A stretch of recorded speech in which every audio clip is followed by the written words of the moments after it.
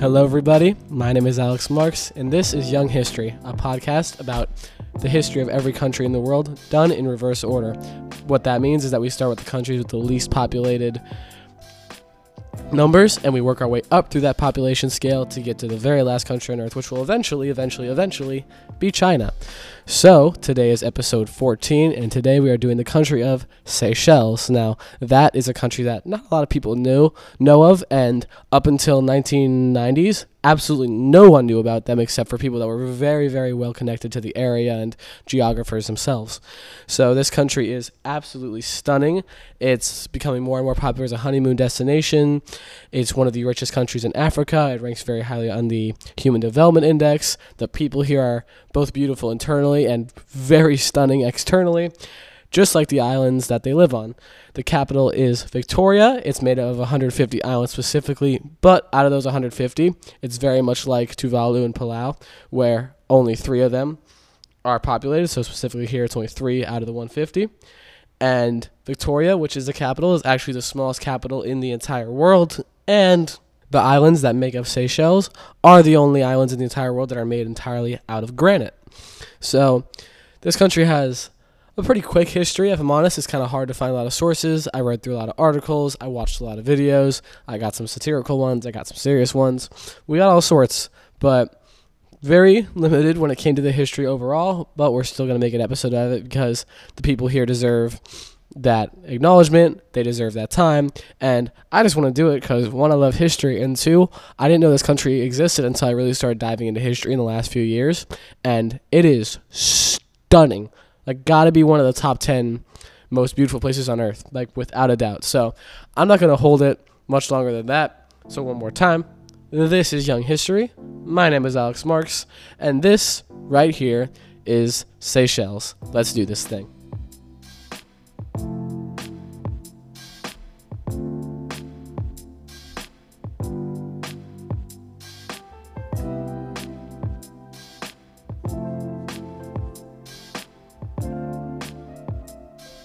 The early origins of this country don't actually start with a people group because these islands actually were, as far as historians can tell, were completely uninhabited until Europeans discovered it and began populating it both with their population and the enslaved population that they brought with them. So the first thing I'm actually going to reference when it comes to their history is going to be the very famous nut/seed that comes from here, and that is the Coco del Mar nut. It's this giant nut that can weigh between 15 kilograms and 30 kilograms. It's the biggest one in the world, and it's also the most expensive because it's classified differently than macadamia nuts, which are technically the most expensive edible nut in the world. But these ones are huge, and they were called Coco de Mar, which is a name for the area, a name for like where they believed it came from. And then in English, it's more commonly called the love nut. That's because if you look at it, a lot of people have projected the idea that it looks like a woman's thighs and butt.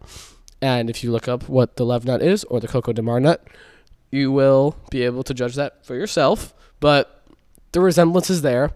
And it was earlier believed when they were first found, which was on Indonesia and that area of the world, that they came from a mythical place. They came from an underwater city like Atlantis or something of the sort because it had never been seen anywhere else on Earth. As historians would go back through history and research the Seychelles, and they would get the information from the European catalogs and stuff that were on Seychelles in the time period. The Coco del Mar nut was actually found there by Europeans, and they saw that the trees grew it. And once the trees were found, the weird rumors and stories didn't even stop there, because these are one of the specific plants on Earth that have genders or sexes, and the male tree actually does kind of have growths that look very phallic, and people used to think that the male tree would impregnate the female tree at night. And then the story given to why no one had ever actually seen it happen was that if you saw it, you would die. And of course, that's ridiculous, and that's not something people commonly believe anymore, but for a long time, that's what's believed to have happened. So that was one of the first things that connected this country to the rest of the world.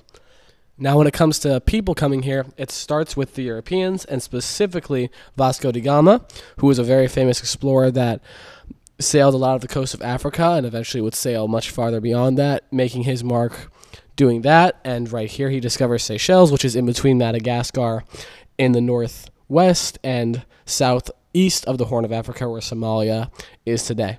He would discover this land and first mark it and name it in 1502. He actually, for a time, called it the Admiral Islands because he himself was an admiral, so he thought it made sense to name it after himself. And as I said, these lands were completely uninhabited before Europeans came here, so all they saw was the beauty of the trees and the rocks and the shape of the land. And he went, okay, cool, marked it down, moved on.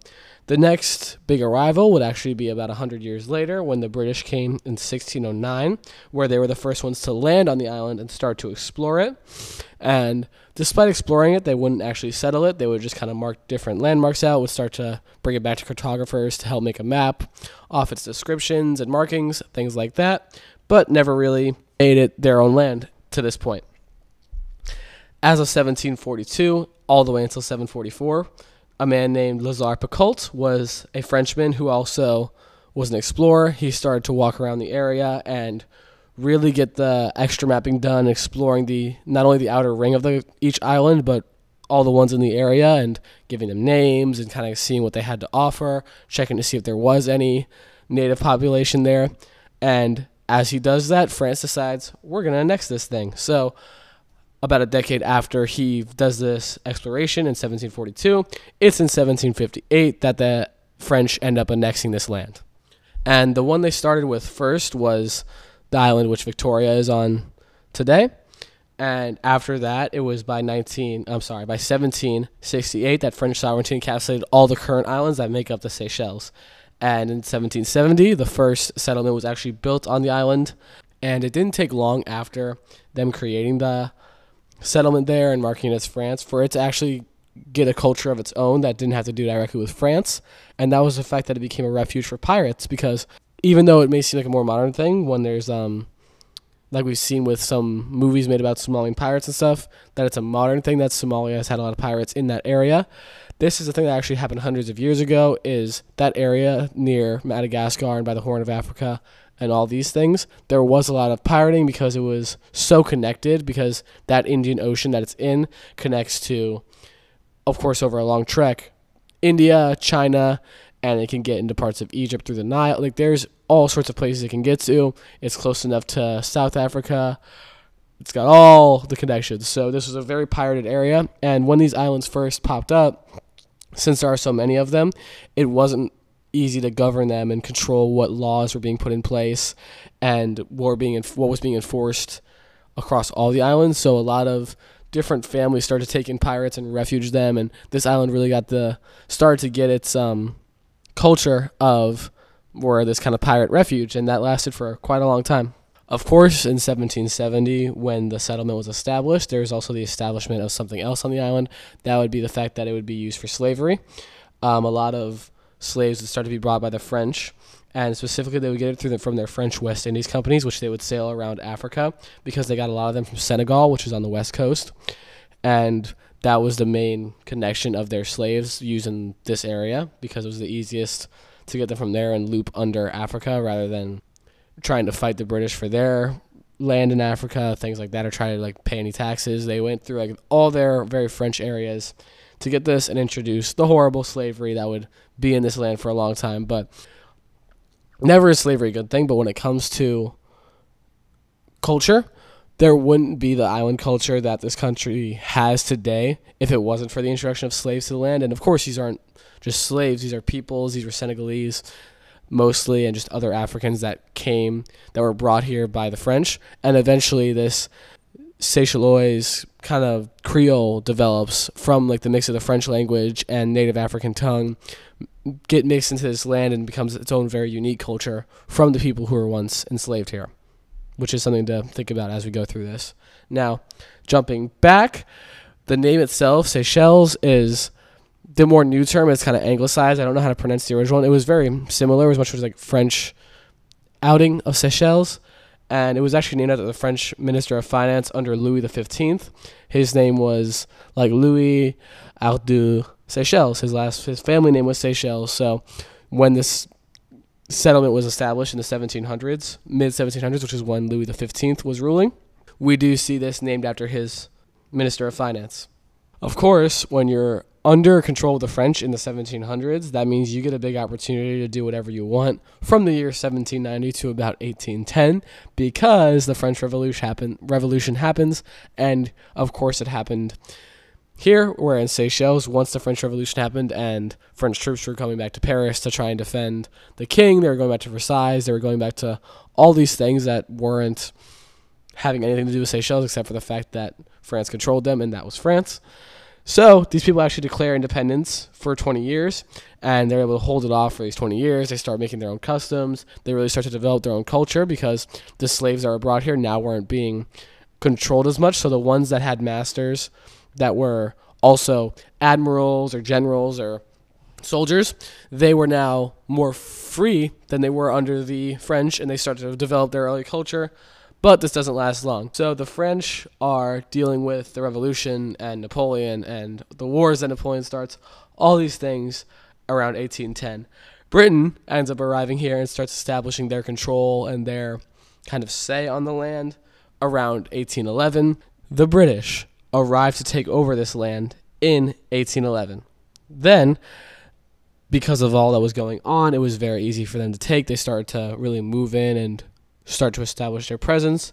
By 1814, after a lot of wars with Britain and France, negotiations are made in the Treaty of Paris, and it is fully given to the British.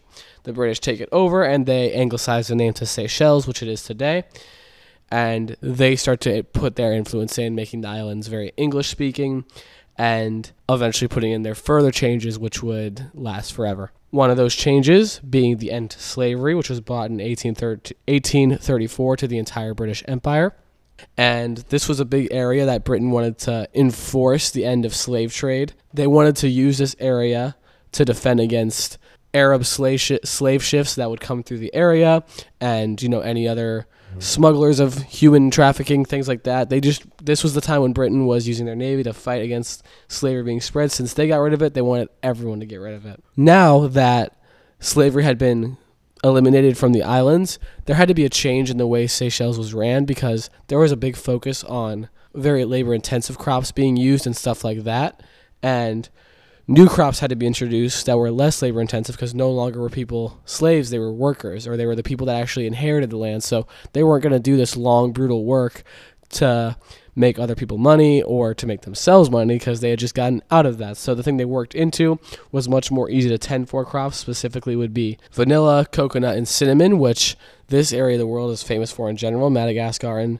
vanilla is some of the nicest in the world. I used to work at an ice cream shop that would use it specifically because of how smooth and sweet it is. And this area becomes very famous for producing coconuts.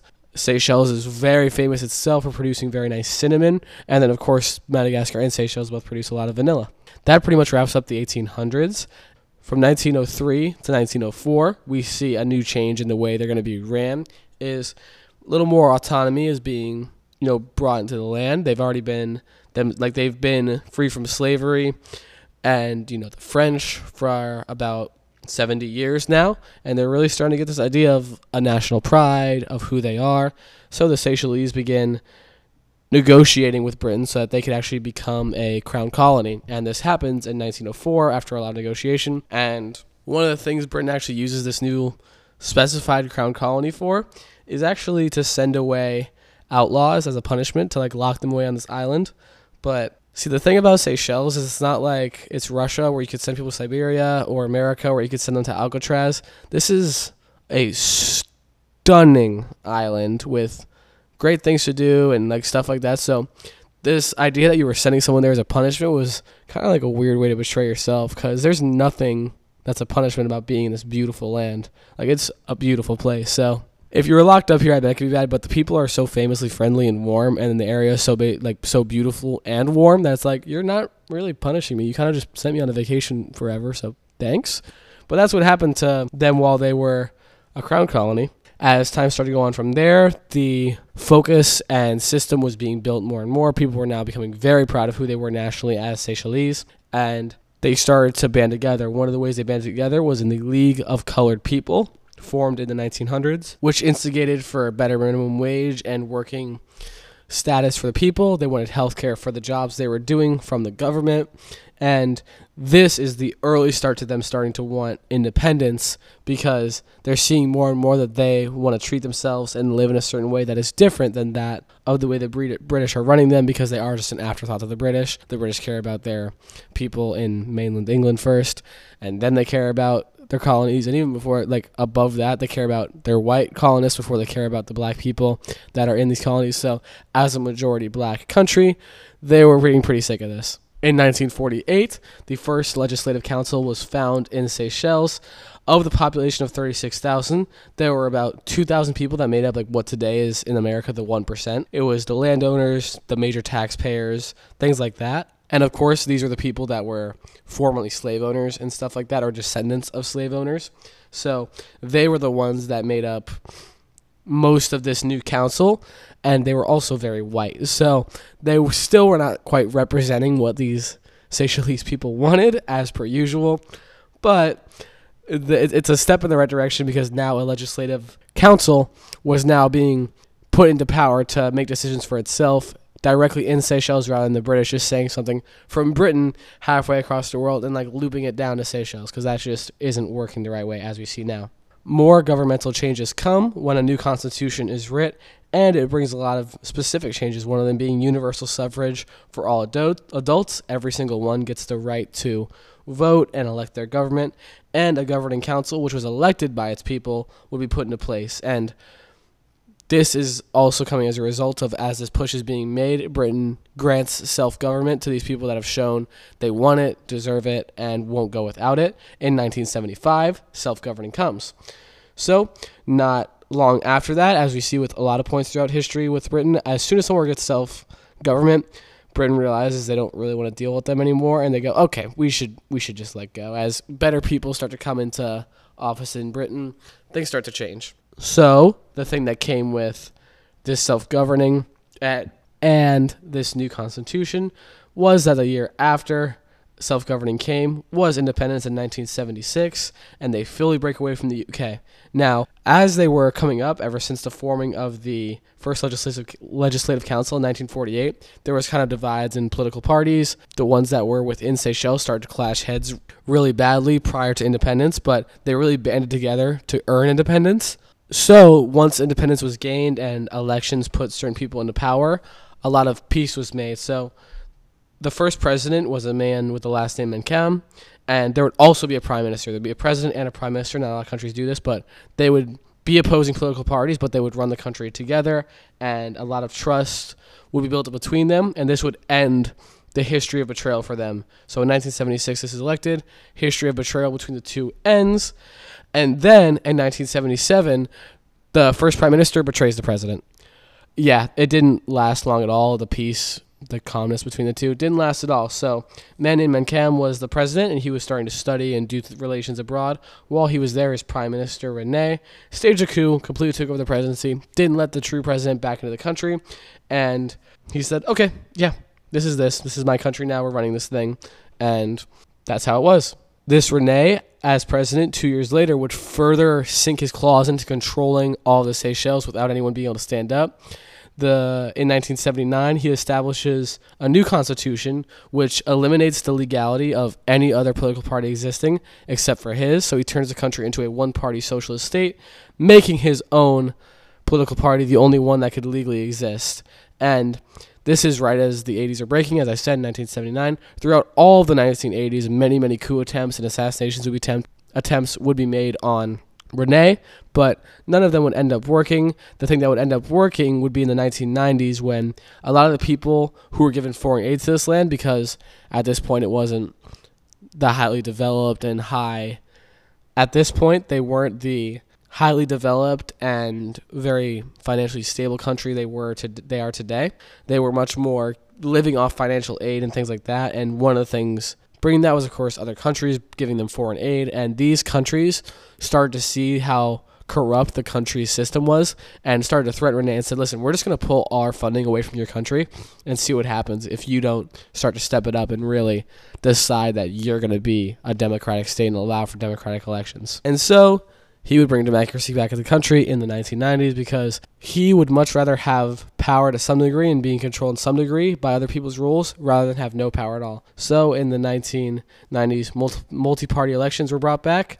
And despite elections starting to become more free and fair, this Rene actually wins the next 4 elections up until 2004 because the people just weren't used to anyone else ruling. They had seen him for over a decade now, and he was so quick to replace their first elected president that they haven't really had life without him, and people didn't want to take the risk of electing someone that could be worse than Rene. So they just stuck with him for a while, and looking at where they turned out now, it doesn't seem like it was that bad of an idea because even though he was definitely a bad person and wasn't trustworthy and did a lot of shady things and eliminated democracy for the country for a long time, the country eventually got to a good place. So it seems like the damage that he may have done wasn't irreparable. So it doesn't seem like a bad idea to just kind of stick with what you know. I understand that. Whenever I vote for a city mayor or something, and even if I don't know everything about the candidates, if I can think pretty hard about how everything's flowing in my city, I'm like, okay, well, I mean, unless this other guy has a great plan that I don't know about, why would I vote this guy out? Who cares? So I definitely understand. Also in 2004 was actually a massive tsunami that rocked the Seychelles really bad that came from the East Indian Ocean, and it messed up the economy terribly, and it would also have a subsequent effect, which would actually be a return to piracy in the lands. Now, the reason for this was the tsunami that hit the Seychelles so bad, and this area near Africa, near Madagascar, all of that really messed up economics for a lot of people, and it pushed a lot of people into poverty, into living a very poor lifestyle. So they had to turn to what they could to survive, and for some people that was piracy. That was getting on boats and stealing what they could to get by.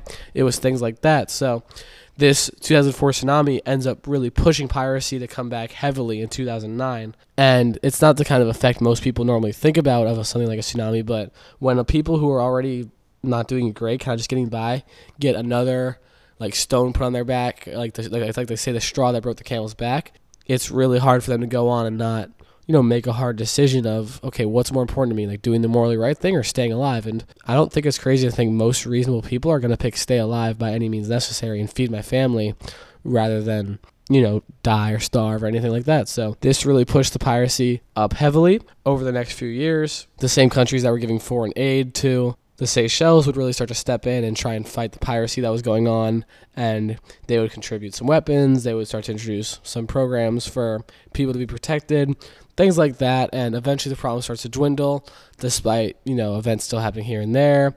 We see, movies made about the Somalian pirates and stuff, but, things are getting better, especially as time goes on. Now, that's going to wrap up the actual history. As I said, this would be a pretty quick episode, but I don't want to cut these people short and this beautiful, beautiful country short, so I'm going to just do some facts and get into some things about the present and the people with this country. So yeah, I just wanted to do that and just show that this country has a lot to it, and there's a reason it's becoming more and more popular over time, and it deserves it. So here we go. The flag was introduced in 1996. There was a lot of different iterations of the Seychelles flag before. Right now, it's a very unique flag. It looks almost like a rainbow, but it's missing a few colors. This one has 5 bands that go diagonally across it. Going bottom to top, it starts as green, which is a green band for the land, environment, and the natural beauty of the country. The white one is for social justice and harmony. The red one is for the people and the work they put in towards unity and love. The yellow is for the ever-giving, life-giving sun. And the blue is for the sky and the waters all around the entire country. The Seychelles flag is very recognizable. It's one that's very unique to any other one that's made to represent another country. So it's definitely one you're not going to forget. And when it comes to the Seychelles people, they're actually called Seychelles Creole, which is a majority of the country, making up about 70% of the population. And there's also Anglican Seychelles, Franco Seychelles, which would be British and French. And there's a lot of Madagascarian Seychelles, which make up a big part of the population as well. And these people speak their own kind of dialect. It's very similar to Dominica, where their time under France created their own kind of Creole breakdown languages that's unique to their area, which uses a lot of Creole dialect, but it has its own breakdown and style of being spoken, things like that. And when it comes to the present, just some facts about this country. A big reason it got so popular in the last few decades is that the World Miss Beauty pageant was held there in 1997 and 1999, and the huge media coverage that came for this event, of course, in its production of the show and all that, showed a lot of the beautiful landscapes and where they were and facts about the country, and people that were at the event were from the country, so people were seeing these gorgeous people walking around, and they were seeing this gorgeous land and these rocks they'd never seen before, and things like that. It started to draw in a lot of tourism that is still lasting today, because as more people have gone, more people have started to promote the island, which has caused us to be more tourism. It's a big positive circle that sounds great. Of course, tourism has its negatives, but it's really stimulating the economy here, and that's what's making it one of the most highly developed countries in Africa. Another thing about this country is that it actually has some of the rarest and endemic birds in the world living here. There's a lot that only live on the Seychelles, and there's a lot of tours that will take you specifically to their nests and to see where they're flying and stuff, and it's very unique to see that, so isolated is this place that there's still animals that came specifically from there and that haven't left for migration or anything like that. And another animal fact is that the oldest tortoise in the world actually lives in Seychelles. It's believed to be 170 years old, named Esmeralda, weighing in at a whopping 670 pounds. And she is a beast. She's technically in the wild, but it's like a protected area so that no one does anything awful to her, because, humans are the worst. And yes, that's where we are. I mean, that's the Seychelles, that's the people, that's the history. I did my digging, but unlike Dominica, there's no, I'm not going to get hit with the right hand of crazy KKK members or anything like that, and it doesn't have the same kind of lore meme history that Andorra has. It's not as connected to the European continent, so it doesn't see things like Napoleon. It doesn't see all that. But as you saw with its connection to France and all that, it is very connected to European events and what was going on in Europe. So it still has its time in the sun. But with that, I'm going to wrap up that part, and we're going to segue into the usual thing I like to do, which is get us, some insight, some takeaway from this country.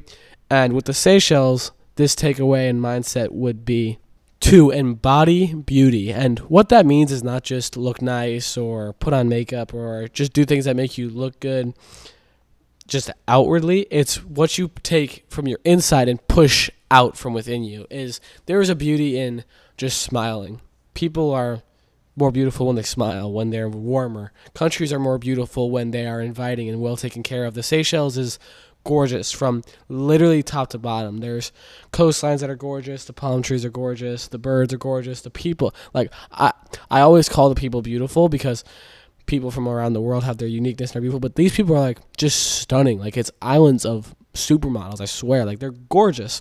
And it's not just for the fact that they are just beautiful looking people. They're people that are known for their kindness. They're known for their warmth. They put out a lot of love. They invite tourists in with open arms. They accommodate very well. Things like that. And despite some people having some travel nightmares here because there's just a language gap and some of the people who are running hotels are not quite embodying the Seychelles mindset.